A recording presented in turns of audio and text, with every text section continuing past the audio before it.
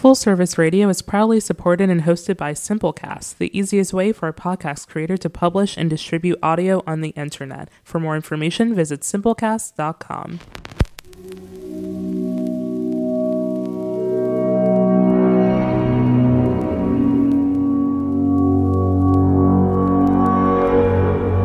Full Service Radio.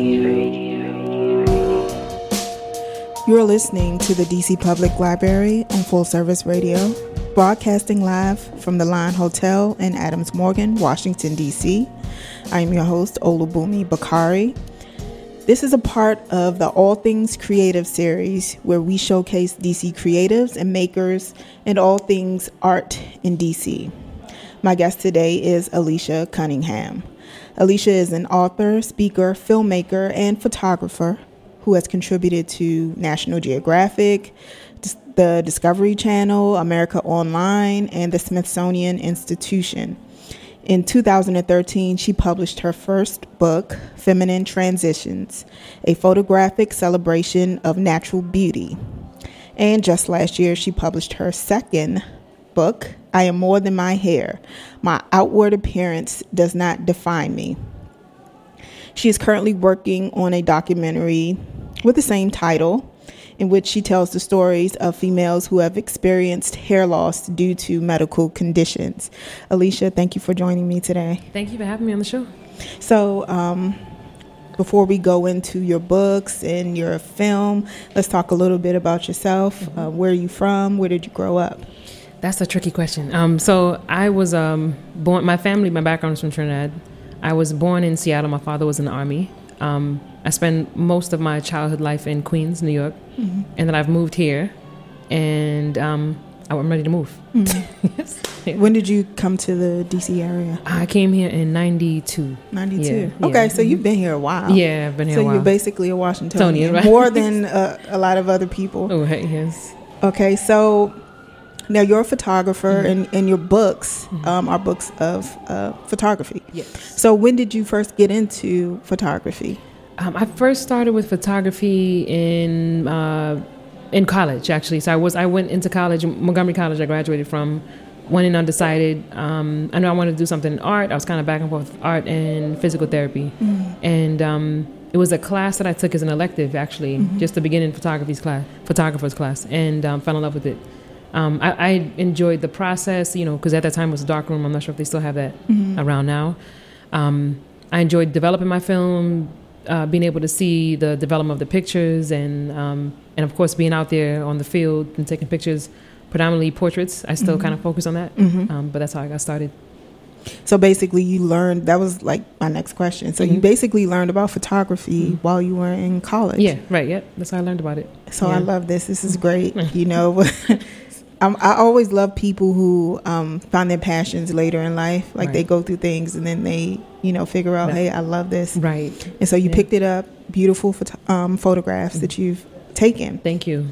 And so now, are there any particular photographers that influenced you? I've always loved Gordon Parks, and as well. Did you see the exhibition? I did. So at the museum, right? Yeah, yes, I did see the beautiful work. His work was always amazing. And then also, what is this guy's name? John Harrell. I don't know if you know George Harrell. I don't know who that is. And I feel like a lot of my early works, if you look at it, is a mixture of George Harrell, Gordon Parks. They have like that really kind of dark, like light shadow, mysterious kind of images, black and whites. I still love black and whites.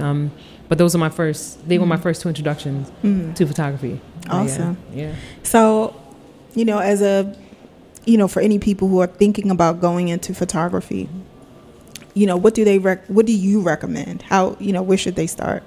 I would start first with, I think it's good just to actually take pictures. And right now with technology, you don't have to get a camera. You can do it with your cell phone. A lot of these cell phones take better pictures than the cameras. So just figure out what is it, your area that you prefer. Some people have a preference. Some people like everything. So if you like to shoot pictures of people, do you like to tell stories with that, with the pictures? Do you rather landscape? Some people are pet photographers, so just start shooting. That's how you get started. And so we were kind of talking about this beforehand. So, I've been like doing research, for years. And there are certain people who prefer, let's say, Nikon. And then there's some people who prefer Canon. And then now there's like the Panasonic GH6. And then there's the Sonys. And so do you have a preference in what you use? So I use Nikon. But, for me, it's really just about the person behind the camera. I don't really think it's the camera. I also have Mamiya and Bronica, so I like medium format. I still shoot film as well. I would like to eventually get a Sony, but it's just because I just like the quality and the look of it, but not really brand-wise, It's just what I have now. I still use my old Nicomat, which is like an original, I think from 1950s. And I know some people like die hard. This is what I want. This is the brand, but not really for me. It's whatever works. Yeah. Do you have like a go-to lens that you use? Not just the basic. So 50 millimeter, or sometimes a zoom. It's Nikon too, though, but don't know if that matters. But I prefer being able to go up closer or further back because I like the personal touch. But then again, because I do portraits mainly, excuse me, I feel like with the 50 millimeter, it gives me the ability to still be, close and not too far away, because that also tells a story through the picture as a photographer, because you're the one who's kind of facilitating the emotion with the person. So, yeah. So for like budding photographers, you would say any camera will do, any gear will do. Yeah, I would say actually. So what I did before I get any camera, I called B&H in New York. I've done that for some lenses. Oh, have you? They're really good with giving you feedback. So I was like, this is what I need. I need to do film. I need to do photography. What would you recommend? And then, of course, I do look at the reviews as well. So once they give me a list, I'll go do the reviews and then go from there. Yeah. And of course, what's the most, what's affordable too. Yeah. And that's the same thing that I've done. But, I've been listening to a lot of podcasts that deal with like filmmaking and photography. And they always say, sometimes they say it's not so much the camera, but who's behind the camera. Right. But then you have others who say, well, your lighting has to be this way. And then if you're working on film, the sound is most important. Yeah. So, what's your take on that? I say it was a combination of everything. If you get a disposable, you can still get a nice picture with a disposable camera, as a matter of fact. But it is the person behind the camera and of the quality of the camera as well. But, you can still get a decent quality camera, and the person behind the camera knows what they're doing. And you can use Photoshop to make it look like the way, I don't believe in completely changing a picture, but to make it look like the way that you see it, and you're good to go. So you're so when you're done with your photographs, you don't do like a lot of Photoshop or anything? So actually it's natural. It is all natural. So if anyone comes to me and they would like to hire me to take a portrait, I let them know that up front. I'm not gonna Photoshop your wrinkle. So why is that? I just feel like I feel like I'm lying, and I'm not gonna contribute to the work that I do. Is actually breaking the mold of a beauty standard and learning to love yourself. So if you come to me to take a picture, I'm gonna have the same standards. I won't take your mold. I won't Photoshop your mold. I had somebody say that they wanted to Photoshop their children, did her daughter's braces, or the wrinkles, make them look 10 years younger. I hate that a lot. Can you make me look 10 years? No, I'm not. You look how you look. That's it. And appreciate it. And so you consider yourself to be a portrait and lifestyle photographer. So what exactly is that? So lifestyle is really just in the moment. So you're here right now. We're on the podcast. So you would be because the person is a portrait, but then the lifestyle is what you're doing right now. So you're in the moment, and in the book, those are all lifestyle pictures. So they're in their environment, but it's a person there, but yeah. Awesome. So let's switch gears and let's talk about your book, your first book, Feminine Transitions. Yes. And in the book, you photographed women of all ages, babies, all the way until 104. Yes. So what was the inspiration behind that work? That actually came about when I went to a photography conference, I think it was in D.C., with a local photo group. And there was one lady that was doing she's a well-known photographer. I can't remember her name, and I wouldn't say it, but she was the photographers were supposed to bring their work so she can critique it. And there's a picture that I have that I call Life. So it's a woman, a young lady I went to school with who was pregnant at that time with twins.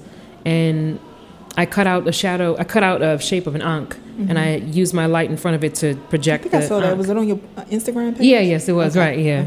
Okay. So when she came to my work, she complimented. She's like, "Well, your work is beautiful. I think it's amazing. Very, I can feel the emotion of the people." But then she was like, "This is my favorite picture. That same light, the one I call Life. But you should never show a pregnant woman a picture of her belly without photoshopping the wrinkle, her stretch marks." Really? And it kind of caught me by surprise. Like, what does she mean? Why would I do that? She was like, "Well, because it's ugly." Really? Yeah, that was her response. And I was just like, well, I don't agree. Actually left there really mad. But then in my anger, I often I'm not somebody who sits and I dwell on it. I'm like, okay, what's the solution? Like, how am I gonna, work on this or fix this somehow? And I slept on it, and I sleep with the journal by my bed. And I was like, well, I just feel like there was a lot at that time. Also, the Photoshop thing had just gotten really big, and photographers were talking about making people look younger.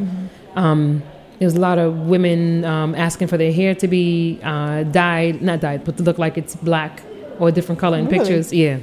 That was just like the Photoshop frenzy in the beginning. And I slept on it. I was like, I just really need to, I'm getting a little frustrated with photography. I loved it at one point. I was falling out of love with it. And I needed something to just make me come back. Feel like I needed to bring the photography back to life for me again. And I slept on it and had the idea of feminine transitions. So in my some people have ideas that come to them in different ways, but for me, it comes to me in my sleep, in my dreams. Me too. It's the same thing, yeah. And that's a blessing. And so I have a journal beside my bed, and I got up. It was late, it was I think 2-3 o'clock in the morning, and I sketched out the pictures that I saw in my head, just portraits, and the title, Feminine Transitions. So it was just the idea, but I started with the idea, and then started doing scouting, looking for people, and came up with the book. A few years later. Yeah. And I think also, was this also inspired by like your childhood of yes, right. seeing people who looked like you? Yeah, so that was also inspired by the phrase that she used, "this looks ugly," was something that my auntie told me years ago when I was just going through puberty. I think I was about 11, 12. And so she said to me, I had pimples on my face, and so that was a big thing. You shouldn't have pimples. So she was like, oh, at least you have pimples, you're getting ugly. And I remember, even though I had my father constantly reinforcing like beauty and natural beauty, that was a big thing for him. Stay natural, you don't need makeup. If you did, it's just you want to wear it, but it's not necessary. You're beautiful. I heard it every day. But that one comment, phrase she told me, kind of like knocked me off my feet for a little bit. So when she mentioned that, it took me some time to realize that actually I think that also stemmed from there. So I think a combination of everything. What me falling out of love, my experience from childhood, that one, she said the same phrase, and then this whole Photoshop frenzy, and I was like, I need to do something to change, to break the mold. And yeah.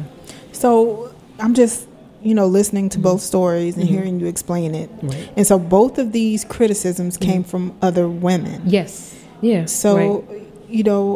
What do you think about that? That's the shock. I really don't understand it, because usually the criticism in general often comes from women, but then also the criticism that they received as a kid also comes from women as well. So a lot of times when women are, if you notice, when they're trying to present themselves a certain way, even when dressing up, they're really trying to impress each other, and I don't get it. But also I think we are because we're critics in general. We, for whatever reason, we tend to criticize each other harsher than we do men. So I just wanted to, figure out I can do something, contribute somehow in a positive way. Then. So, like, what do you think? What is the standard that we are trying to go after? Or what is the standard what do you feel like we're measuring ourselves against? Oh, well, definitely the media. So it's usually white, light skin, white. Also, young, that's a big thing. So young is like, I feel like a lot of older women are trying to compete with the young women. So, dyeing their hair. Botox. Yeah, oh my gosh, the Botox, even the heels. I'm seeing women breaking their backs, older women in heels. and you can see the walk is a little different, you know. So it's like you're not comfortable. Take the heels off, but and that's, you know, it's really not comfortable. Take the heels off. And you know, so I think that's pretty much the standard. Thin nose, everything thin. You know, it's just, it's like we're all different. You know, you know, that's how I feel. And so in that book, you celebrated the differences. I did, yes. And doing that, what did you learn? I didn't realize that there was so many issues with women and self-identity until I started the book. Because I heard, especially women within the age group of, let's say between like 40 to 55, that's the smallest number of participants that I had is in that age group. And I kept on hearing women say, I don't take pictures without my mask on, you know, or so I'm not they beautiful. consider makeup to be a mask. They consider it to be a mask, and I didn't realize it was that serious. I was like, well, no, like that was the deciding factor. Once they found out that was, you could not wear it. The criteria was no makeup, no wigs, no nails. And even though I'm not, you know, seeing the nails, but I wasn't sure at that time, so I took different pictures. You know, so you had to be completely raw, and that was the deciding factor for most women to not participate. Yeah. Wow. Yeah. That's funny because I do have makeup, but I normally don't wear makeup. Right. Yeah. But when I, like recently, I went to go get it, you know, summertime and wintertime, your skin changes. Right. Yes. So I went to go get makeup, and I always say I do not want a face. So I'm one of these people, I want to look like me. You, right, yes. I do not want a face. Yes. And luckily, my mom came of age during like the 60s or whatever. And she had a boyfriend who actually told her, you don't need makeup. Right. And then she told me, you know, like the same thing, you don't need makeup. So I had that, you know, coming up. Right. And so I didn't see her wearing it. And I didn't feel pressure to do it. And most of my friends don't wear makeup either. They might wear like eyeshadow, lipstick, right. But like a whole nother face, no. Yes. And luckily, like my crew, you know, we kind of have like the same mindset, right? Of that, like this is who we are. Take it or leave it, basically. Right. Yeah. And you know what I'm seeing, working in the library, I see a lot of young people in makeup. I mean, I'm talking about, I've seen little girls like 10 years old with this lipstick and all this stuff on their eyes, and it's not done right. Right. But I'm like, oh my God, 10 years old, like 11, 12. Yeah. Why? Yeah, I don't understand. And you have daughters. I do, right, yes. So what do you tell them? So really the same thing that I'm preaching, I'm preaching at home as well. So, and I do tell them that I'm not against it. So I'm like, my daughter, who is the oldest is 13 and the youngest is 7. So I always tell her, remember that you're also an example. So whatever your little sister sees you do, just like what you see me do, you'd want to do. So I don't mind, if they want to wear, she wears lip gloss, so she can't wear lipstick yet. So when you turn 17, you can decide on that or not. But it's just a constant encouragement, because you have people, and not just within the media, but then also school. So her hair is natural. Both of their hair is natural as well. And it's rare in middle school for her, where we're in Montgomery County, that there's that many young black girls with their hair natural. It's usually weaves or, braids, something.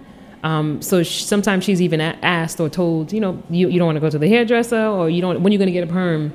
And so she's constantly having these conversations. But at first, I like the fact that, in the beginning, she was a little bit like, but she came from a solid foundation, because my husband also preaches the same, to them.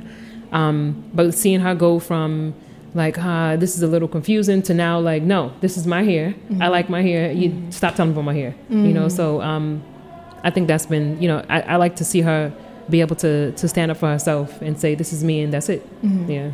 I love that too. Yeah. Again, like, so with me growing up, my mom used to say that to us. Like my sister and I got teased all the time because my mother, like we got our hair straightened and all of that. Like I hated it though, going to get somebody burning your ear. And then I have my dad's hair. My dad is from Nigeria. My mom's and my grandmother's hair texture is completely. I don't want to call those numbers. They have 1C and all that. I don't even know what it is. But our hair texture is different than my mom's and my grandmother's. Okay. So we used to get teased all the time, and my mom was like, "Well, you guys have African hair or whatever." And I didn't get a relaxer until like the 7th grade. But we were constantly teased, source of ridicule because we didn't straighten our hair. Right. And I specifically remember I used to love going swimming. And a neighbor, I wanted one of my friends to go swimming with me. And she told her mother or her mother's friend, well, Boomy wants me to go swimming with her. Why can't I go? And her mother's friend came outside and said, because her mother doesn't want her hair to look like yours. Really? And I remember running in the house and like crying. And I was just like, but then it was like this back and forth. When my mother is saying, mom is saying your hair is good, but when you go to school and when you look on TV, right. Everybody has their hair straightened. But, it wasn't until I saw like Bob Marley. This is a true story. So, I have locks now. But I remember watching, my mother had got the Bob Marley Legend DVD, VHS back then. Okay. I'm old. But, and I remember, just looking at him and seeing these locks and just seeing how powerful he was. Right. And that inspired, I don't know what it was. And I was probably like 12 or something like that back then. But I would just watch him. I didn't get locks until, I don't want to say my age, but later on down the line. But I just remember seeing him like that. And then I guess somewhere in the back of my mind, I wanted locks. And then Lauryn Hill came out, and then it was like Erykah Badu. And then I was like, I'm going to lock my hair. Right. Like, they inspired me to go natural. Yeah, that's beautiful. But even still, I feel like I have people, some people freeform, some people groom. And some people will say, and these are women, black women will say, it doesn't look nappy. You keep it. And I'm like, I don't know what to say to people like that. Yes. But I'm like, that's the whole point is, and what's wrong with that? Right.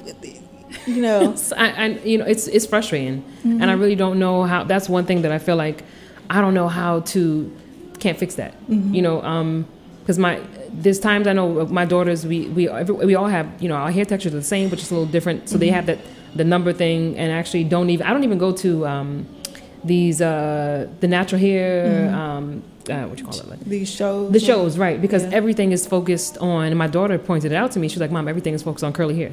So I don't feel like I fit anywhere. When I look at the videos of YouTube, like how to do your hair, everything is curly, I don't even know what the things are, but like the curly mask, the curly cues, the curly conditioners, and now so now you still have that good hair, bad hair thing, and that hasn't really changed. I mean, I feel like it's gotten a little bit better, but there's still a comparison to good hair, bad hair, nappy, straight. And I've had times when I'm with my daughters, and one would say, "Oh, her hair, she got good hair," and the other one, and completely ignore.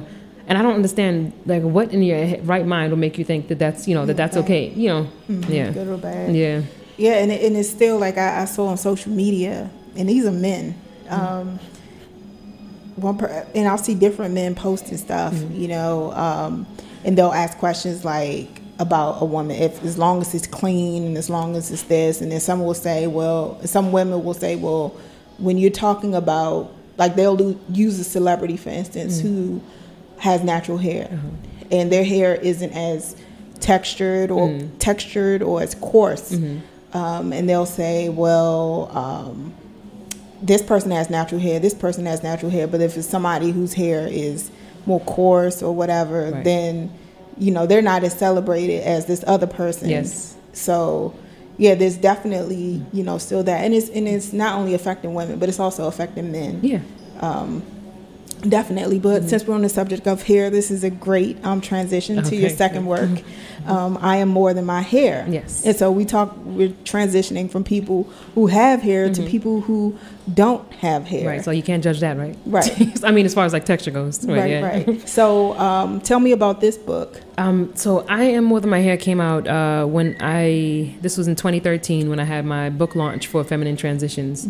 I didn't know about, the idea came about after then, but I had locks at that time for 16 years. I locked my hair in high school, so I had the same thing. My mom put a perm in my hair in the 5th grade. I decided I wanted to grow it out. I saw also from the pressure of my dad, like, you can do your own hair, and decided to cut it off. How reaffirming was that for your dad to say that to you? I think, I realize how important that is to hear the words of your father, especially as a little girl, to say that you're beautiful, and also to let you know that, like you're fine just as you are, So, and I think sometimes if you look at girls, and sometimes where they tend to be attracted to is usually if they don't have that voice at home, sometimes they might attract the wrong attention. Or it's the guy who they may end up meeting later on in life, like your mom, and saying, hey, you know what, you're beautiful without it, So I think it's important. But when I did decide to cut my hair when I was 16 years of length, and I blogged about it because I was going to donate my locks to an organization, after a big chop. And when I blogged about it, I was shocked at the fact that people were criticizing me for cutting my hair. Really? They were more concerned about me cutting my hair than I was cutting my hair, and I heard a lot because of the length. I think it's the length, and just and maybe that's what it is. Because a lot of times when you see women with braids, it's really long, so they're like, why would you cut? That's all yours. Why would you cut it? I just wasn't as concerned, and I kept on hearing things like your hair is your crown and glory, and it's your beauty, and Rasta don't cut their locks. Like it was a whole different levels of everything. And I was like, there was a lady who was speaking to me in a store, and I told her, I didn't think about my response, but it just came out, and I said to her while her daughter was there, would you tell your daughter that she's no longer beautiful if her hair wouldn't grow, if she didn't have hair? And that thought that she's thinking, I'm also thinking like, I should come up with a project, So that was actually the thought there. And once again, I slept on it and had the idea to get together women and scout for women who didn't have hair. But in my own ignorance as well, I thought women who were bald was all cancer related. I didn't know. So it was through this process, through a friend having a conversation, which told me about alopecia, and alopecia just means hair loss. Right. So even if a woman loses her hair from chemotherapy, it's still alopecia. And that's how I got started with that one. Yeah. And so again, what did you learn about this? During this process of talking to these women? Oh, well, I learned that they all are pretty much going through the same situations, like people, the stares, and even people laughing at them, and the pressure that they feel when they don't have hair. So it's like a whole other layer that's completely gone that we usually sometimes as women, can cover ourselves by makeup, hair. And even though hair is, it grows naturally in our head, for those who it doesn't, or it may have lost it, where do they fit? So I didn't realize the seriousness of, because for me, I'm like, I see a woman without hair or a short cut, I'm like, oh, she's so pretty. You could see her face, but for them, it was, not everybody, but for most, it was devastating, so, yeah. And so out of this book grew the documentary that you're currently working on. Right. So you came into our studio lab. You were doing a little editing on that. And so how is the book, which you learned from working on the book, different than, working on the documentary? Oh, I would say that I'm crazy for doing this. I didn't realize. No, I'm joking. It was actually, I didn't plan on doing the film. I'm self-taught with film. I love hearing that too. Thank you. Initially I was taking footage from the book so I can have marketing material for my Kickstarter. And I sent my information to Docs in Progress, who's my fiscal sponsor, for a roundtable just to get feedback for my footage. And the audience pretty much was like, why is this not a documentary? Why is this just, marketing material? So it grew just from there, so I decided now to go back to some of the women and the women from there on out to film them and actually, for a documentary. But it is, it's similar in that there's stories, but the picture is just the story, the words, and then you can try to figure things out from looking at someone's face, which I think, I like to do as well. But the film, you really get to get more in depth with someone. You get to hear the story a little bit deeper, so it connects, and at the same time, it's so different, Yeah, but I enjoy both. Yeah. So, we talked about hair texture, and then so now in doing this work, did these women say that they were treated differently because of not having hair? Oh yeah, completely different a lot of people make mean comments. So you have that. You have the positive, and you have some negative and positive as well. Some women say that women who have lost their hair, when they do see them, or one of them, they feel empowered to say, okay, well, I don't need my wig on then. But often most of them did feel pressure to wear a wig in the beginning stages. Some chose not to anymore because it's hot. I can't imagine how hot that is because my own hair is hot. But then others say, they don't feel comfortable without it. Some to the point where their husbands haven't even seen them without their wig on. Wow. Or family members, friends.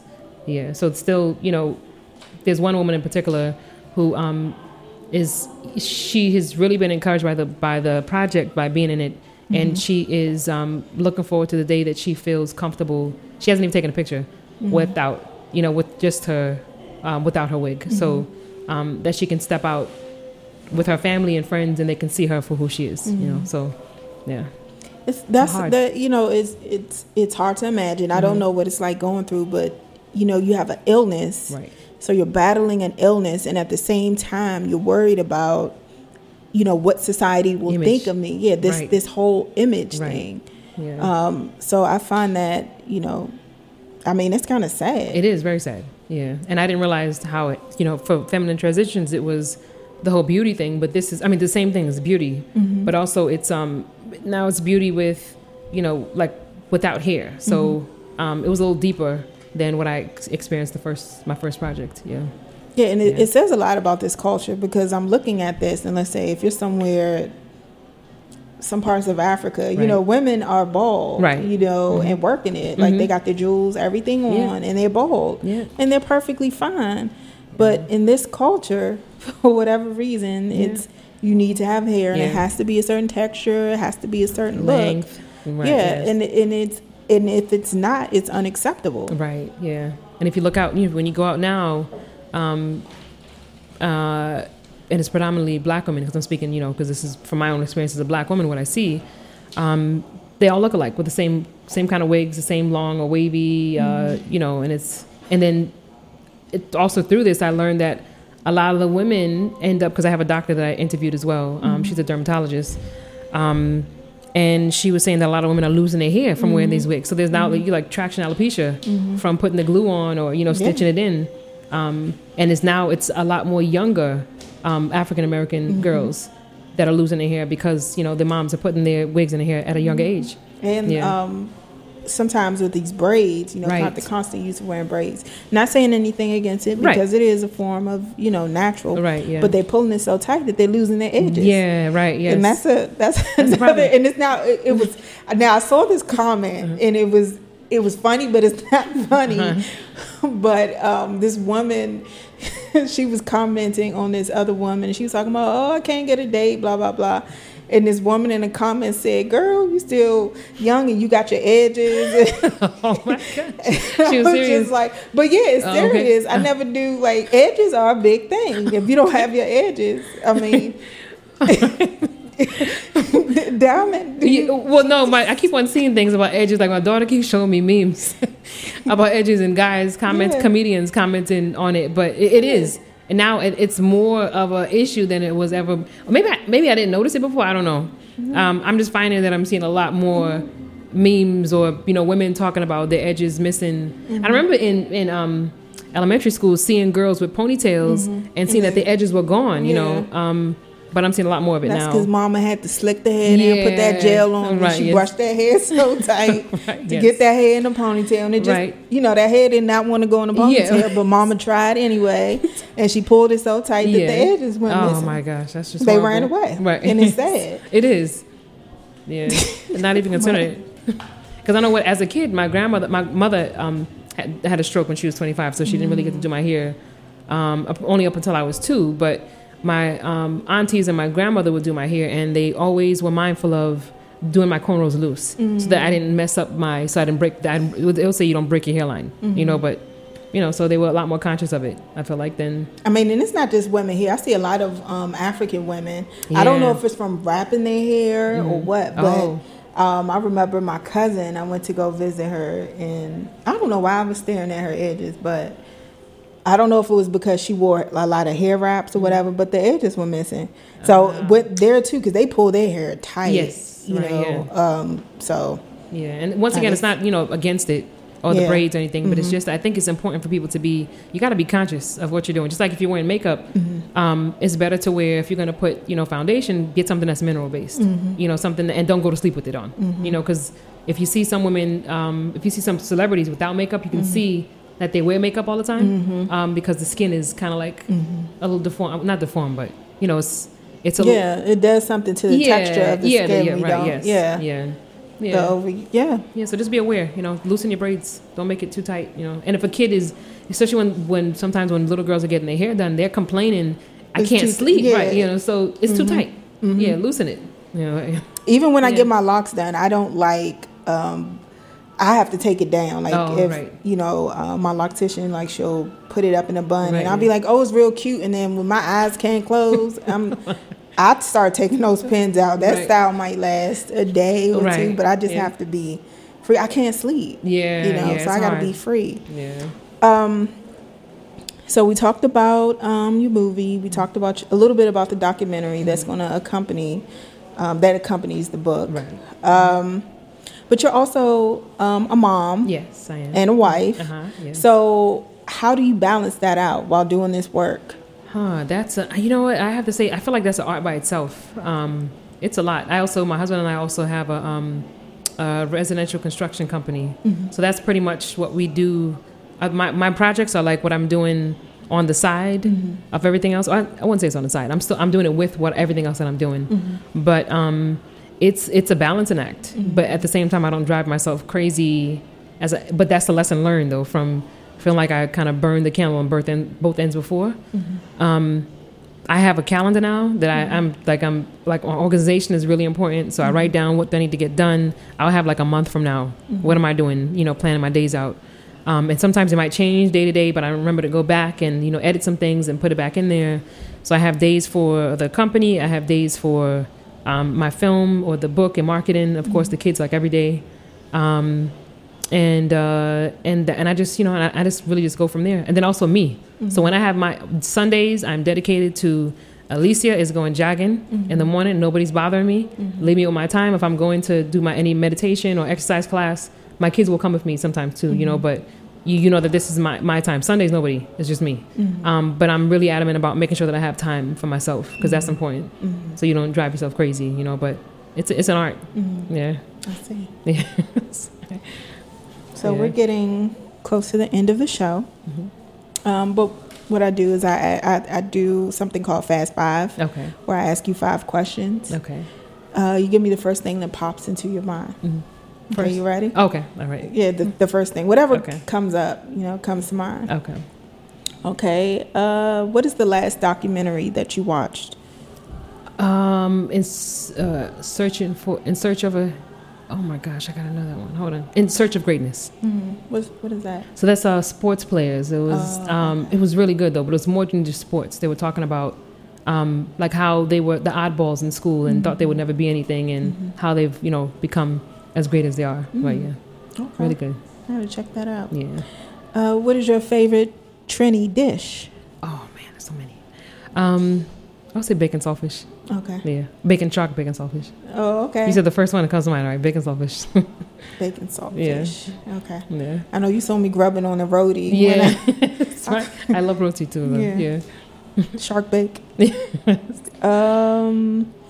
If you had a theme song, what would it be? What would that be?